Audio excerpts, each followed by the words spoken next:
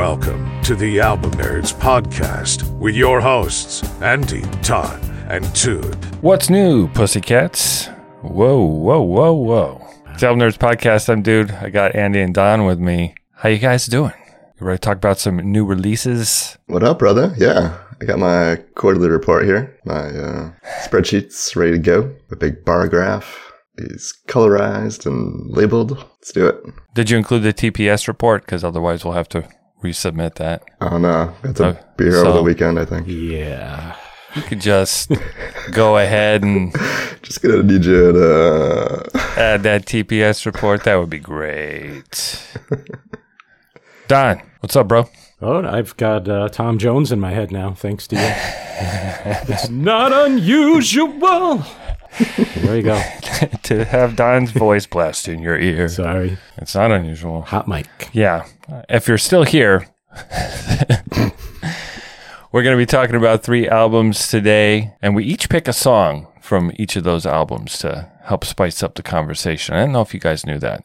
We're going to answer a question, and then, of course, we'll be spinning that wheel of musical destiny to help us decide what we'll be talking about on the next episode. But today, as you know, it's new releases from Q1 2023. That's what I'm talking about!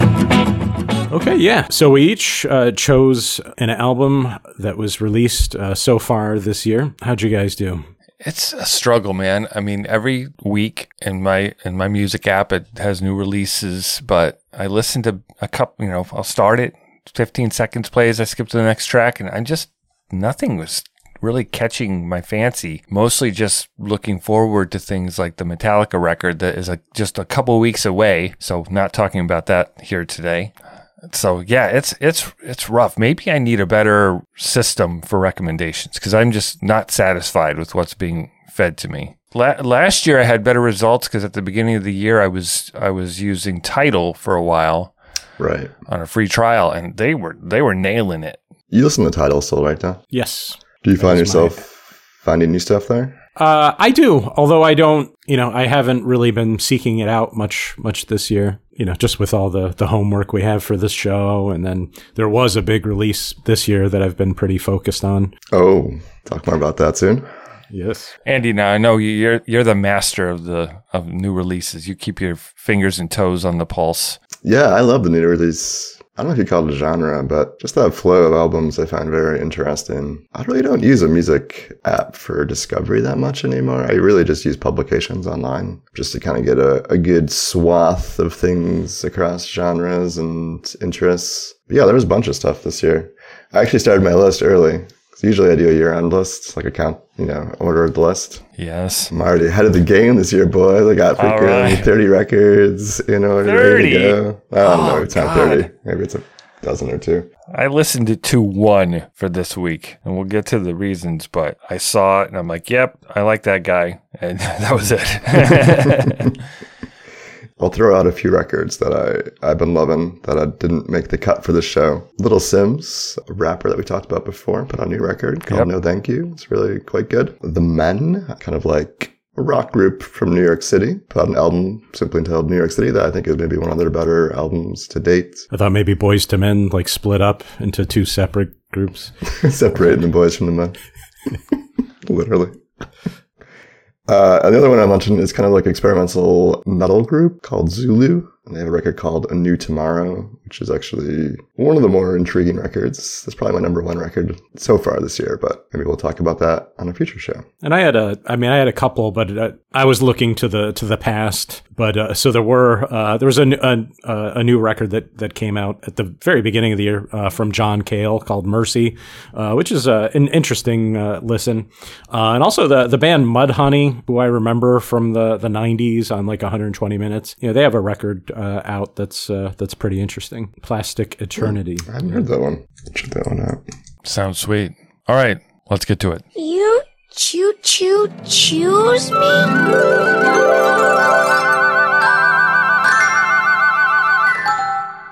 And Yves Tumor ended up playing noise and feedback into a speaker covered in blood and bandages for about an hour. Sounds great, Andy. All right. Yeah, let's start things off with blood and bandages. Perfect. All right, so for my new release selection here, talking about Yves Tumor. It's not a tumor. There it is. Yes, he has a very interesting name. Okay. The name of the record is even more interesting. It's one of those paragraph names. Praise the Lord who chews but which does not consume, or simply Hot Between Worlds, in parentheses. How do you guys feel about those titles that are like descriptions? The album better deliver that. You know, if there's a title like that, it tells me that this is going to be something deep, right? That there's going to be, if there's this much attention to the title, then there's going to be some real teeth to this thing. So it's pretty much setting itself up for failure. Yeah, they might not have a clear idea of when to edit concern when I see a title like that.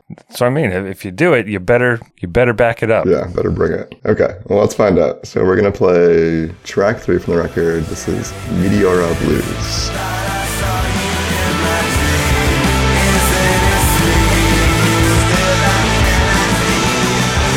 So this is the 5th studio album for Yves Tumor, aka Sean Bowie, from Miami, Florida. Been around for a minute or two now. It's kind of a, I guess I would say, electronic, experimental R&B artist. He does play with a band, so they have a 4-person group that backs him up there with drums and bass and guitars. My 3 words to describe this record are balloon static hair. Yves wears some pretty interesting wigs. The album cover and also on his videos. And some of them look kind of like, you know, that thing when you like touch a balloon and you got your hair kind of just goes crazy. It's kind of what I feel like this record sounds like. I remember that from decades ago. I remember that feeling. Yeah. Thanks for rubbing it in, man.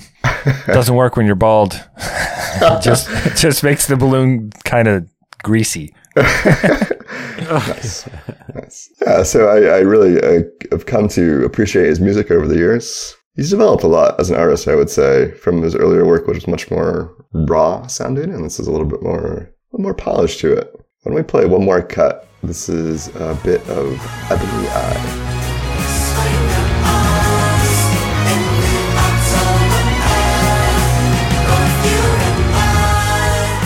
Yeah, that was one of my favorite cuts from the record. Probably because some of it reminds me of a certain artist we'll be talking about next. But yeah, you know, that was the closing cut of the album. Kind of has like a sort of like a 70s string sound. I think it's like, I'm sure they're synths, but it kind of has sort of like a 70s like big string sound in it that I like a lot. So this is my first exposure to Yves Tumor, and yeah, I'm excited about it. The 3 words I chose to describe the album I actually stole from an AllMusic review: challenging and inviting. Which, you know, when I think about it, I mean, that's really the best thing I think you can say about a pop record, is that it's challenging and yet still inviting. I think that's how I would describe some of my favorite albums. I'm not quite ready to say this is a favorite album, but having not really been turned on to many new artists, you know, I'm definitely excited to spend some time with this. Like in that sea of electronic sound, there's also like some interesting guitar sound. Sort of dreamy pop guitar, kind of reminded me of The Cure a little bit, maybe like shoegazy. Yeah, I think shoegazy is on point. Yeah, there's a lot of fuzz and kind of psychedelic qualities he tosses in here. The guitar, yeah, the amount of guitar on this record was surprising to me too. Yeah, is that atypical of... I shouldn't say that, but I guess the music to me sounds so electronic. There's so much of that beat to it and so much synth going on. But there's like a guitar like underbelly to the whole thing that kind of holds it together and pokes his head up at moments. See, it felt thrown in to me. Like it felt like he was trying to do more crossover. You know, like some of the stuff I read was, inspired by Prince and things like that. And I feel like it was just kind of tossed into it. Just, I would have preferred that it took more of a role and we dial back on the beats that just get really repetitive. You know, there's just no spice. I think the beat is from a live drummer, But there is a lot of electronics and stuff that contribute to the rhythm section. Yeah, and I've spent time with Tame Impala before, which is probably the thing that it reminds me of. But I found this album just kind of more compelling. When I would kind of drift off a bit, or when I would lose my attention, something would come on that would, bring me back. So, I feel like there's enough variety in the album and enough sort of pop hooks or something just to keep me engaged. So yeah, I'm a fan. Yeah, I would say some of his past records are a little bit more instrumental and a little bit less focused on like typical song structures, whereas this record is a little bit more polished and put together and maybe a little bit more accessible than some of the things he's done before. Why don't we play another cut? This is in the middle of the record. It's called Operator.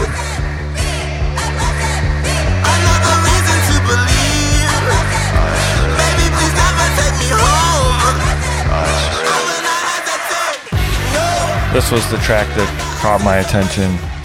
That one song is the only one where I feel, maybe the opening track, any emotion in the lyrics or in the singing, like anger, joy, anything. It's so flat throughout, and that's what disappointed me about it. There was a lot to like, but it just kind of, there's also moments where it just was drony, like the Lenny Kravitz era with Fly Away, where it's just boring and digital sounding. There's nothing natural here for me. So I think it was an attempt and some success. I mean, I enjoyed it. Yeah. So the three words I used to describe this album were a bit outside. It just kind of missed the mark, That's a baseball reference. Nice. Just a bit outside. It just missed, and I feel like it's there, but it just wasn't all brought to the surface like I would have liked. So ultimately, I probably won't go back, and that's kind of the point of digging into new releases, trying to find those things you'll go back to. I'm not sure. I'm kind of waffling on it. Maybe I'll warm up to it, but I just didn't feel any connection. And that's something you guys know I really look for, is some kind of humanity. And that song Operator is the one where I felt something. So yeah, I agree with what you're saying about his lyrics kind of being languid is the word I kept coming back to, like where he almost sounds uninterested at times in the delivery, which is really surprising. I was watching a few of his live performances yesterday, and he is like thriving around, like screaming into the microphone, but it comes out just like this sort of monotone voice. So he seems very passionate in the delivery, but you wouldn't know it by the sound. At times, I think he is fairly passionate on this record. But yeah, I don't disagree with what you're saying there, dude. I rule. Yeah, I think the other thing I'll mention too, like lyrically, I don't really know what's going on this record. There seems to just be kind of vague notions of ideas and concepts, and maybe more about just sounds and how do they repeat and how does it sound all mixed together, which I know I like. I know you guys maybe don't appreciate that as much. So this probably isn't for everybody, but I do think it's fairly representative of some of the like crossover sounds that we're getting in 2022. And I think I like him as an artist. I think he has something to say, and maybe this isn't like the truest form of that message, but I keep an eye on him, and I'm willing to say something comes important from his career at some point. So once again, the album is from Yves Tumor. It's not a tumor. It's titled Praise the Lord Who Chews, but which does not consume, or simply hop between worlds. Excuse me. I'd like to ask you a few questions. It is once again time when we ask ourselves a question. So here we are in 2023. The Oscars were back in March. What Best Picture nominees did you love the most? I mean, I know those were from 2022, but these movies were touted just this year. So what you guys got? Well, I'll mention the Best Picture winner. I don't even know. It's hard to classify that Everything Everywhere All at Once. I think was probably the most moving movie experience I had last year. It's kind of a martial arts film, but it's also just like an action movie. It's also like a family drama. I don't know. That was a pretty wild experience. I think I like cried a few times. I was also laughing out loud a few times, and kind of like walked away from it just feeling like exhausted, but also very fulfilled. It was a pretty awesome experience. I would definitely recommend that if everyone hasn't seen that movie yet. Sold. Yeah, I saw that film, and I definitely appreciated where it was, what it was attempting to do. It's sort of an homage to like kung fu films, I think, and that's not something that like appeals to me at all. So I guess like I feel like if you cut out 40 minutes of action sequences, I would have liked the film better. Yeah. See? Cut out the action? Oh, Yeah, That's what would get me through something like that. Yeah. Well, I'm more of a drama guy. My favorite film of the year, it wasn't nominated for Best Picture, but Brendan Fraser won Best Actor for his performance in The Whale. I just thought it was just a really well done movie, really emotional. I guess it was a play, but it's basically like just set in the guy's house. I guess I like simple, human dramas like that. Also, The Banshees of Inisherin. That's a really good movie, but that's... Sorry, I think it's Ed Sheeran. Yeah, thank you. Yeah. But that's one that stayed with me for a few days afterwards. Because it's got it gets kind of dark. It's pretty dark, yeah. I'm not surprised to like that one. Ranchy! I haven't really seen any of these movies. I mean, I'll probably get around to Avatar, The Way of Water, eventually. Elvis, I tried, but I saw Elvis. As soon as it started, like Baz Luhrmann, I can't do that. I can't. Baz Luhrmann. Yeah. I can't abide by that dude's stuff. Like, I just can't. Like, the color saturation and... The dude does not abide. No. Like, I just have flashbacks to Moulin Rouge, which was one of the worst things I've ever seen. No offense to those who love it. It just doesn't click for me. On the list, the low-hanging fruit for me is Top Gun Maverick. I loved Top Gun when it came out. Had to go to several video stores to try and get it on VHS. You're talking about the old school, the original. Yeah, the old school. We're on waiting lists. Like, we'd rent it and I'd watch it over and over and over and over again. So when finally... Did you have that volleyball scene like slowed down and pause there, buddy? Yeah, I mean, I'd take my shirt off, get oiled up, and play along with them. Sorry if that didn't go like you hoped it would, Andy. Instead, you have nightmare fuel. Enjoy that scene tonight in your head. 12-year-old me, slathered up, pale as a ghost. What did you like about the movie? Maverick, he's awesome. I mean, the flight scenes, just knowing Tom Cruise was actually like doing some of the flying, his ability to bring that character back in a believable way. I mean, as believable as it gets in that world, But the scenes were great. I loved how they had played a football game on the beach, but it was, right. Now you've got female pilots and stuff too. So, and it's less erotic looking. Yeah. But yeah, it hit all the sweet spots, captured all those things that I loved about Top Gun when I was a kid, and was really long but didn't feel like it. And I love seeing older actors be able to pull off, bringing some of their stuff back and doing it right. So yeah, hats off. That was a really enjoyable movie for me. Action packed, not a lot of drama. Yeah, I liked that a lot too. The ending of that was awesome, man. The last 45 minutes I thought were 2 thumbs up. Way up. All right. How about y'all? What Best Picture nominees or Oscar nominees of any kind were some of your favorites? Let us know. albumnerds.com/Discord. Sweetie, isn't that the guy from Depeche Mode? Oh, no, wait, where? I saw a whole thing about him on the VH1. Come on, he's in Depeche Mode! Okay.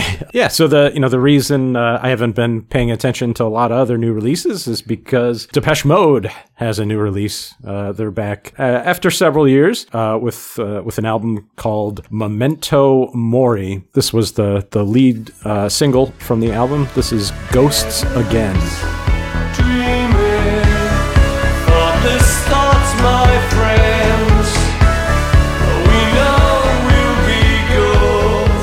So that song is actually one of 4 songs on this album that's co-written with Richard Butler from the Psychedelic Furs. Yeah, and actually a few of the songs on the album you can kind of actually picture him singing some of these songs. So Memento Mori is the 15th studio album by Depeche Mode, formed in Basildon, Essex in 1980. They're just a 2-piece now. Martin Gore, who's always been the main songwriter, and David Gaughan, who's the vocalist and who also contributes some songwriting these days. Founding member Andrew Fletcher passed before they actually began recording this album. Interestingly, all these songs had actually been written already. So all the mentions of death and mortality and stuff like that, it's kind of coincidental, but it does almost seem somewhat prophetic. Yes. Well played, sir. Anyway, so the 3 words I chose to describe the album are back to melody. I know you guys probably aren't as into the history of Depeche Mode as I am, but I'm sure we'll learn it all right now. All right, people, pull over in your cars. Get out your travel pillow. Professor's on his soapbox. Let's go. So they're basically the last several albums have been less melodic. They've been more into kind of interesting rhythms and sort of fusing like blues and electronic sounds. If there was a criticism of recent records, it was that maybe there just weren't the catchy melodies that made them so appealing back in the 80s and early 90s. And I feel like this album, and maybe it's partially due to the influence of Richard Butler from the Psychedelic Furs, but there is a lot more melody here, and it feels very much like a classic Depeche Mode record. Okay, well let's hear another one. This is another one that's co-written by Richard Butler. This is Caroline's Monkey. Caroline's monkey is hungry again, running with scissors on needles and pins. I prefer the songs that lean more toward a rock side, and for me this was the one that did that the best. And I assume, I couldn't find much about this, I assume the lyrics are referring to addiction, perhaps any kind of traumas in your life, things you just can't get off your back that continue to haunt you or ride you or dictate your life's trajectory. Perhaps a response to George Michael's Monkey, I don't know if you remember that. Yes. Got to set that monkey free. Yo, monkey, yo, monkey. Yeah, the 3 words I'd use to describe this are Depeche Mode music. I mean, because this just, I wouldn't be able to distinguish this from one of the albums from, let's say, the late 80s. And I would never really listen to them except for the occasions done for this show, checking out some of their records. So I don't know them, but I would recognize them from hearing a song from this. With these legacy artists, I think that's important to not only embrace the new sounds, which I think they have. It sounds new. It sounds like new, fresh electronic pop music, but it also has the spirit of what they were doing before, which for me is comforting. I enjoyed this record. Of the 3 we're talking about today, I'd say it's the most full. It's the most kind of complete, and it's really good. I mean, it runs a little long, but it's good. Okay, well let's hear a little more. Here's a song called "Never Let Me Go."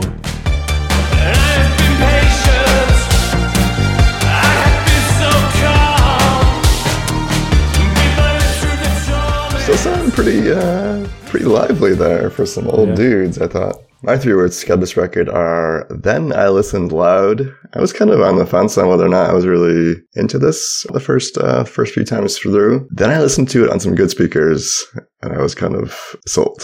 The first handful of songs are quite a bit different than the second half of the record, in that they're much more kind of poppy and a little bit more slowed down. But I really kind of gravitated towards some of the darker, twisted sort of club tracks, I guess, that populate the second half of the record. I really enjoyed that quite a bit. Kind of made me want to go out dancing, which has not happened in quite a while. But I think at least that portion of the record is really made to be listened to on like a loud sound system with some good bass that can properly rattle your teeth. So yeah, I guess overall I was pretty positive on this. They still got some good songwriting skills, you can hear in the beginning of the record, but they still bring in that dark club energy that I like about Depeche Mode as well. So yeah, maybe this album, listening to this in conjunction with Yves Tumor, maybe this ruined Yves Tumor to some degree for me, because like another 3 words I could use, attention to detail, and they nail all the details in this. You know, if you're going to listen to electronic music, the soul of it comes from the details. You know, there's a lot of texture. Yeah, it doesn't come from your hands playing guitars and stuff like rock or blues or whatever. Those details are important, and they really nail it. So the phrase Memento Mori, it's a Latin term, actually translates to remember you must die. So basically the idea, that we're all going to die. Remember that in case you forget. And so, yeah, the theme of death permeates almost the entire album. It's apparently written basically during the pandemic. So it kind of makes sense. I mean, it's not a groundbreaking album for Depeche Mode. We did Violator, last year, and the 2 records aren't that different. I mean, there's how many years in between them? 30 years in between them. And, if you just, listen to both records, you might say, oh, this band hasn't evolved much in 30 years. And I think it's more just because it is kind of like a return to form. But they do sound, I think they sound fresh and inspired. And it has like the things that Depeche Mode fans love. It's minor chords and melodies, dark, cynical lyrics. And then like the harmonies, I think both voices sound really good on this album. Dave Gahan's voice has really improved over the years. He started out just singing kind of like in a monotone all the time. And he's really spent a lot of time on his craft. Did he do all the vocals? The one song, Soul With Me, is sung by Martin Gore. That's what I thought. Yeah, I liked that voice, and I was like, that's not him, I don't think. Yeah, Martin Gore usually gets 1 or 2 cuts on the album. Okay, so again, a return to form. That was Memento Mori by Depeche Mode. I'm good enough, I'm smart enough, and doggone it, people like me. All right, if you're enjoying the show, and of course you are, do us a solid and leave a review on Apple Podcasts or your favorite podcast app. Maybe we made you laugh or you discovered an album you enjoy. Leaving a review keeps the show going and helps other music fans find us. The following is intended only for mature audiences. Viewer discretion advised. Is the fucking techno before and after. I fucking hate that fucking techno shit. I'll fight you till you die. No dogs. So I thought that was appropriate given how much electronic music we talked about today. Iggy Pop apparently at some point in his life had an opinion on what was then called techno. No kidding. Iggy Pop with an opinion. I'm shocked. Yeah, I know. I zeroed in on Iggy Pop's new album, Every Loser, released in January of this year. It's his 19th studio album. And why don't we jump in and listen to a little bit of the opening track, Frenzy.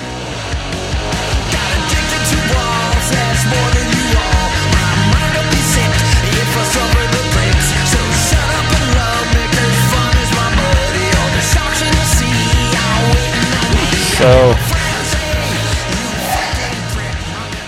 Iggy kicks things off a little angry with Frenzy. I mean, the first words of the song are, I've got a dick and 2 balls. He could have said, I'm a man, and give me respect. He finishes the song with that line as well. Straightforward punk attitude with a garage rock vibe on that one. Evidently, he had a run-in with somebody. And my guess, based on the lyrics, is that maybe someone in the industry told him it's time to retire, to give up. I think he did retire, didn't he? I feel like he put out his final record well, yeah. But I maybe someone was discouraging him from maybe a record label guy, maybe the old label he was on, because he signed with the new label for this album. So I'm wondering if it's anger at someone saying you can't, you're not able to do this anymore at 75 years old. Uh-huh. Well, first of all, Iggy Pop, James Newell Osterberg Jr., born April 1947, called the godfather of punk by some, vocalist and lyricist of proto-punk band The Stooges, which were formed in 1967. They were from the Detroit area. They opened for the MC5, so they were kind of part of that movement, I guess. So he's well known. He's been around forever, done some acting. He's been in movies, etc. He's just got such a personality.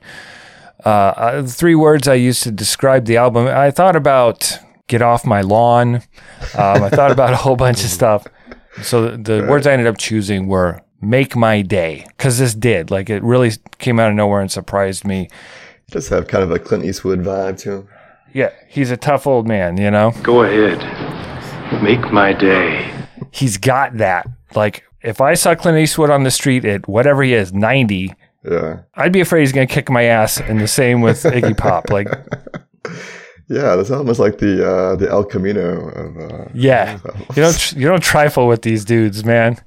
And I like that about it. I honestly I looked through new releases for the year and I saw his name. I've just been listening to Dave Grohl's book about stories that he's telling about his life. And he tells a story about Iggy Pop that got me really wanting to dig into the discography. So I was planning to do that anyway. And I saw Iggy Pop's name on the new release list. I'm like, yeah, sure.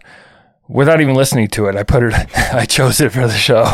But I've been pleasantly surprised. I mean, I've really enjoyed it. We'll get into more of the songs here, but I could have picked any song from this record to play. Like, I like them all. And Andrew Watt's production is spot on, and the people that he's got involved, we'll talk about a little later. But why don't we play the next track, Comments.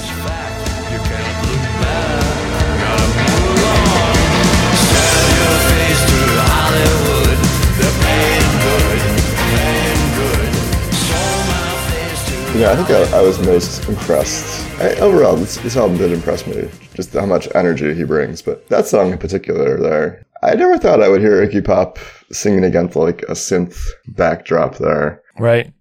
And it worked well. I thought he sounded pretty natural in that song, and I kind of liked the message. This record seems to deal a lot with like his celebrity. I mean, he's very just open guy. It seems like he just writes stream of consciousness and like lays it all out there kind of guy, which I respect about him. Yeah, but this album seems to deal a lot with celebrity and just like how our society treats celebrities and some of the downsides of celebrity. And some of how people treat older people. Yes. You know, I was picking up on a lot of that ageism, too. Definitely. My 3 words are pulled one out of the wrinkles. Considering the first words of this album, I'm afraid what wrinkles we're talking about. I was assuming he had a wrinkle around his heart. Okay. I think this is pretty impressive return to form here. Like, I've listened to a lot of his stuff in the 2000s, which has been okay, but it's more like lounge singer sort of crooner vibe he's been going for. Yeah, he wanted to play with his baritone. Yeah. He has a very interesting voice, much in the way like Lou Reed has an interesting voice. But he really brings the energy here. He has that punk ethos is like alive in him again, which I hadn't heard in a long time, it's great. It's really great because he is awesome at that. And there's a lot of really good songs on here, surprisingly. Usually with his records, I expect there to be like a couple bangers and a whole bunch of like throwaway material, but I think this is a pretty solid record start to finish, as the dude said. There's not a lot of throwaway stuff on here. I like the production by Andrew Watt quite a bit. I'm a fan of his. I mean, he's born in 1990, so he's a very young dude, and he's been involved in all sorts of huge projects, including things like Miley Cyrus and Justin Bieber, as well as Ozzy Osbourne and Pearl Jam. He's producing their new album. He was in a band called California Breed back in the earlier 2000s, like 2006 or so. I really liked the album. It had Glenn Hughes from Deep Purple was on vocals, and Jason Bonham was on drums. And this kid was playing guitar. He wasn't doing the singing, but I was really impressed with his guitar work, and he shows that on here. I love how he gets involved as a musician on the records that he produces. But yeah, we've got Dave Navarro on here, Eric Avery, Duff McKagan, Stone Gossard, Taylor Hawkins, Travis Barker, co-writing some of the songs and involved in the process, and the band sounds great and tight for a bunch of, I guess he found every loser he could from the from the scene. So why don't we jump into another track, The Regency.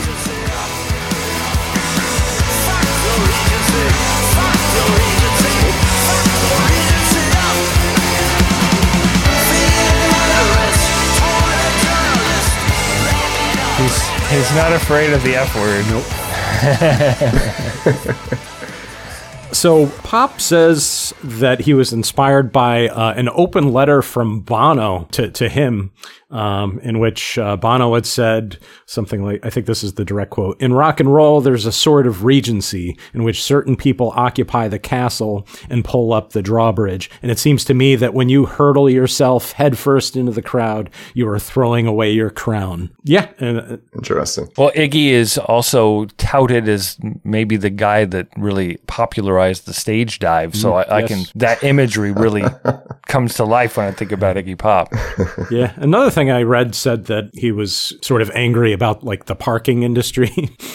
You know, like when you have anywhere you go, like all the money people make off of just parking for events and stuff. Yeah, I think tied to the Ticketmaster type stuff too. I mean, you know, you're paying through the nose for your tickets to see somebody, and then you've got to pay $30 to park. And so live performance has become so commercialized? Not even commercialized, like just you're held hostage by it. If you want to go see something, you just gotta pony up, you know? Yeah.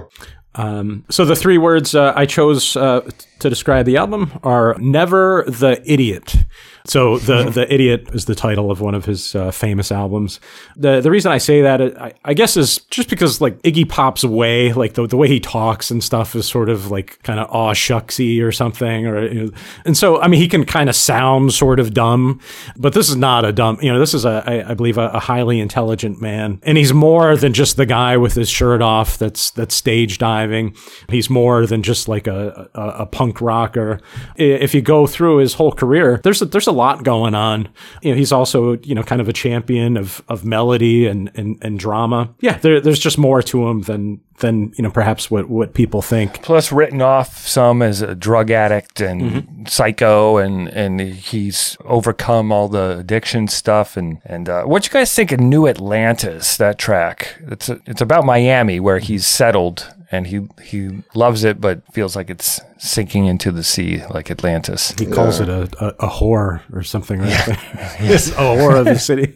Yeah, I just like the way that he really describes parts of his life here. I mean, like Strung Out Johnny, I think, you know, obviously harkens back to some of his struggles as an addict. Modern Day Ripoff, I think there's some elements there too, where he brings that in. Morning Show, just like about struggles of just getting up, you know, every day. Yeah. I really like that song. Like, I can relate to that one the most, where he's just like, I gotta do this thing. I'll just be professional and get up and do it. I don't really want to.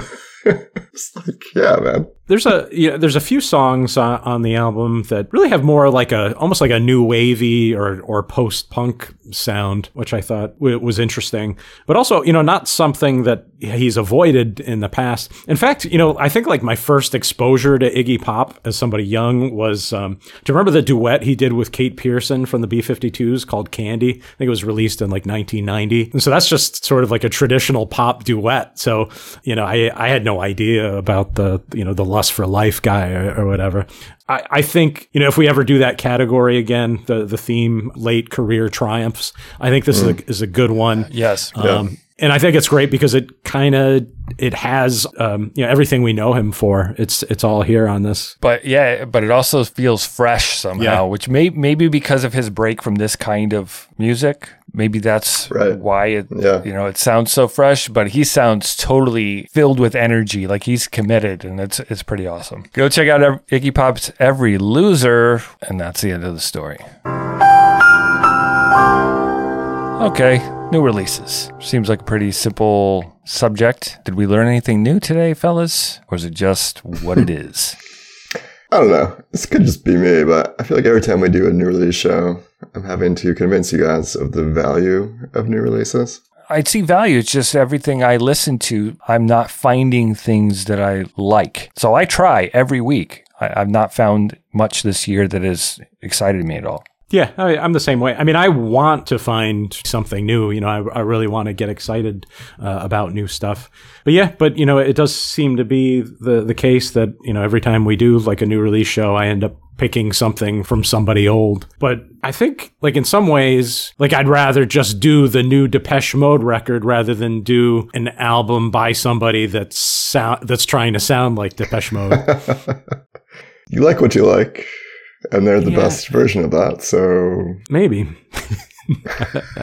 I guess still my problem with most new releases is that we're still just sort of reorganizing the past. I guess I want something like truly new to come out, but maybe that's never really going to happen. I think we've said before, it'll be in frequencies that old people can't hear, stuff like that. Either metaphorically or literally. Yeah. I don't know. It's so hard to tell when things are truly new or great, I guess, as they're happening. And that perspective, I think, adds that focus to things. I find it endlessly interesting to see just kind of like what's happening, what's coming out, and what these new sounds are, and like music is just always going to be a reaction of things that have happened already. I think any type of art that's true. is always going to be tied to the past. I think a lot of it is, Andy, your taste is broader and includes electronic sounds and stuff, while I am looking for natural sounding instrumentation, clean singing. I'm looking for there's a certain sound, and there just are not as many of those releases that are quality as there are things that have electronic in them or dance beats, and that kind of stuff just doesn't typically appeal to me. So when I hear it, I'm like, no. Or a metal album that's nothing but screaming, I'm like, I need to hear your voice, dude. So I think that's kind of the struggle for me. And so I essentially learned nothing. Wow. But it's important to go look, keep digging, keep trying to find new things to listen to, because I think it's important for music fans to never stop exploring. Yes. And that's one to grow on.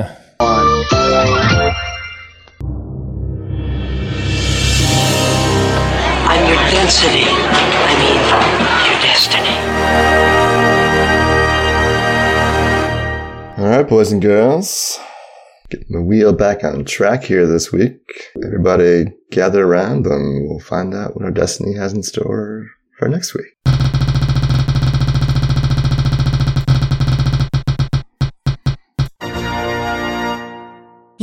Sometimes relationships deteriorate over time. And others, it is just time to move on to the next phase. That happens in bands too. Your musical destiny is to explore albums from bands who needed to replace their lead singer. Best of luck. Oh, okay. So these are bands that change things up in the front. It should be fun digging around and trying to find something quality with a new singer. All right. And I am proud to announce we have a new inductee to the Album Nerds Hall of Fame. Philly C. Philly C is now officially an AIM Hall member. His album Face Value, Phil Collins, by the way, has been voted in by the listening audience. So congratulations, Mr. Collins. Well deserved. Indeed. Yeah. Hey, you voted it down, bro. Well, I'm glad I got in there. It's a good record. Now it's a good record. The people have spoken. Okay, what's your favorite release from 2023 so far? What else are you listening to? Let us know. Join fellow album nerds on Discord at albumnerds.com/Discord. You can email us at podcast@albumnerds.com. Follow us on Facebook and Instagram at Album Nerds. Also, please subscribe, rate, and review on your favorite podcast app. And if you want to support the show, you can do so via PayPal at albumnerds.com/support. Thank you once again for joining us on the Album Nerds podcast. We'll catch you next time with some fresh voices and new lead singers. Thanks for listening. It's not unusual. Sounded like Rick Astley or something. I'm not sure what you're doing there. We've known each other for so long. It kind of sounds like, what's his name? Michael McDonald. Yeah. He never seen a song.